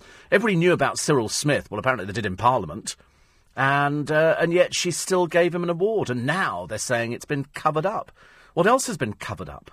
What else has been covered up? Are there papers within Parliament that they've said, no, you're never going to find out about this because we've got some ruling on it that you can't touch it for 50 years? If it's something important like Cyril Smith, exactly what did they know about Cyril Smith? Exactly what evidence did they have? We know that he'd been arrested. We know that he'd been questioned. But then the word came down from whoever... And that could have been the Prime Minister, we have no idea. And all of a sudden he was released. The police were furious. Absolutely furious. So what else did they know? Nigel in Parliament Square. That's a good place to be. He says, the secret of a jolly splendid crumble, assuming you've got the recipe right, is to cook it separately from the fruit in a roasting tin, spread out quite thinly and cook on a high temperature. It looks and tastes magnificent. No, don't, because it's just, I might have to go and buy crumble today.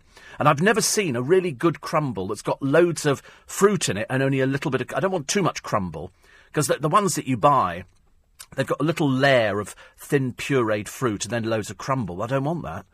I want loads of fruit and a little bit of crumble at the top. But they go, ooh, then the price would be prohibitive. Well, make the price prohibitive. I don't really care. Nick Ferrari and the team, he's going to be talking this morning about the foreign criminals on Britain's streets growing by 20%. The reason you can't get rid of them, they've either destroyed their passports, they won't tell you where they come from, or failing that, they've actually got human rights issues. They find all these lawyers now who would say, oh, don't worry, I'll actually look after that for you. You don't need to tell them anything at all. You can stay here. We've got a runner here, haven't we, who absconded, and he can't go back home for various reasons. And so now there's been an online thing. They've raised £20,000 to keep him in the country. When we've got murderers, rapists, paedophiles all over here, none of them should be here, but you just can't get rid of them. It is ridiculous, isn't it? Other stories on the front pages of the papers. I've done the road carnage on the front of the Metro.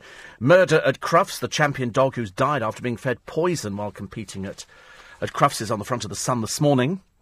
David Cameron vowed to bridge the gap between Westminster and ordinary Brits during a tea-time meal with a family of Sun-reading floating voters. Sam Smith, I was punched in the neck by anti-gay thugs. And so he's vowed to make life a little bit easier. How he does that, I've got no idea. Front page of the Daily Mail this morning. They've got murder at Crufts, £50,000 top dog killed by poisoned meat. Homeowners should consider fitting CCTV to trap burglars. We've got CCTV at home. We've got loads of CCTV at home. We've got about 16 cameras at home and a hard drive, and it's brilliant. I do tend to find it's a little bit depressing when you're actually watching it. because you sit there and you watch the camera and ours flicks over every 7 seconds because there's so many cameras onto the quad screen, which is split up, and then there's another screen as well. But at least it records everything, and it's always very handy. So when you can watch somebody vandalising your car or trying to break in, at least you can go, oh, look, we can see that person. But because they're nighttime cameras and daytime, they're very good. And so the Mail are saying here that people should have it. It's so cheap now. It's so cheap to have it. I'm not saying that it's going to be admissible evidence in court, but it's well worth getting. The Daily Mirror today, Cheltenham, £250 million on bet frenzy. I never understand people who get excited about things like that. Joan Collins on lust, keeping her looks and dying with dignity. The Irish setter, they've all done with the, it's murder kind of thing. The Daily Telegraph, the army faces cut to just 50,000 troops. And the NHS test, oh, lovely, that predicts when you're going to suffer a heart attack. Just what you don't want to know. What is it? No, I can't tell you. I find it too depressing, things like that, because you think, I don't want to have a heart attack, thank you very much indeed. Not just yet, anyway. A few more years. Front page of the Independent, the most influential voice in music tells all. I've never even heard of this person. Gay pupils were bullied by their teachers. Homeowners blamed for the housing crisis, and Murray knocks out USA in historic Davis Cup victory. Front page, the Times this morning has got a picture of Paloma Faith and Gemma Arterton. They were out there the other day for International Women's Day. Helen Pankhurst, granddaughter of the suffragette leader Emmeline Pankhurst, also took part. And the Tories moved to exploit the Labour split on Scotland. That's just about it for this morning. I wish you a pleasant Monday. Thank you very much indeed for all of your texts and emails this morning. Winnie, have a great birthday. And you can listen to LBC whenever and wherever you like. We'll have a free podcast up for you in around about 15 minutes this morning, where we gently chide a few celebrities. I used the word with a small c this morning because some of them are very small c celebrities. Unfortunately, in their own minds, they think they're somewhat bigger. And if you go to the LBC website, then you can download the LBC app. It's free. Or there's TuneIn Radio too, and it means that with the LBC app, we will send you that free podcast every day, which is very useful. And if you learn about podcasting from as little as £2 a month, you can download everything on LBC. I urge you to download Sir Tony Robinson and Jimmy Somerville, who were this weekend's In Conversation guests. Very, very good conversation. Reading and Jimmy Somerville with a new album out as well, which I think is his 6th solo album.